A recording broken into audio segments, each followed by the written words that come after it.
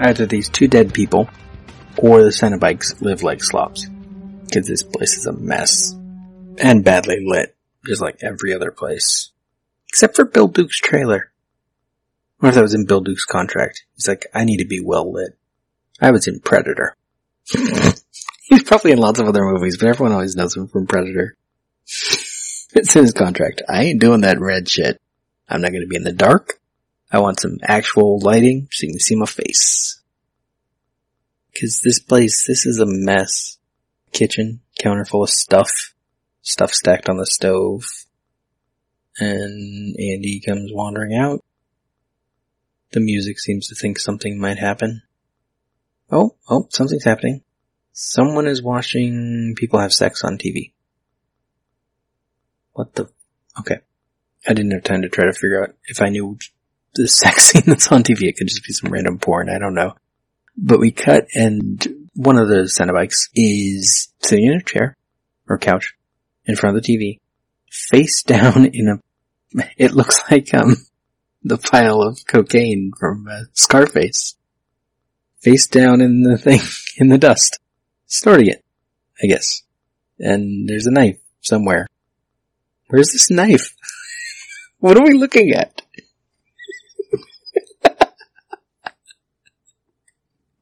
Okay, backtrack.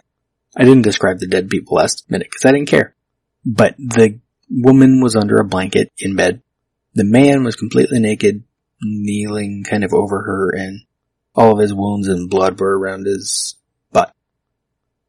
It's still panning up. I paused. I think this bloody blade we're seeing here is kind of like that one in 7. Curved the other way. But, I think he's now trying to one-up 7 and failing. Because there's no... You need an emotional reaction to that. Not just a visual one. Dude in 7, when he's freaking out about them needing to get this thing off of him, what he just went through, he sells that scene. He's in one scene of that movie and he sells it. There's no emotion here. There's no reason for us to care. If we like this scene, it's probably because there's something wrong with us. And then we cut back to Andy, so I'm not entirely sure it was between the guy's legs. It might have been. Close on the guy with his powder. I think he knows someone's walking up behind him. And nope, he's looking at the sex scene again. And, oh, it's forearm nails. Okay. Andy comes from behind, takes a swing at him with the box cutter, and forearm nails it is. Catches him. Catches his arm. Okay, that was nice. That was a good move. Flings him over his head onto the coffee table. Good.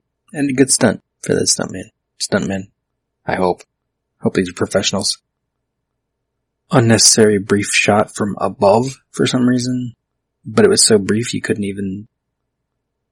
Unless you freeze frame on it, you're not even going to know what you just saw. And then back down to Andy biting back, kicks dude in the face. He falls on the couch. And the minute ends as Andy's getting back up to go at him with the box cutter again. You know, something's happening. That's the thing. Wait, I don't see the blade anymore. What did we just see? Where was that? Like, an insert shot should be a close-up of something we've already seen in the larger shot. Just like an establishing shot should show us the location we're about to be in. This movie doesn't do either of those things at all. I don't have time for this today. That's not even my desk.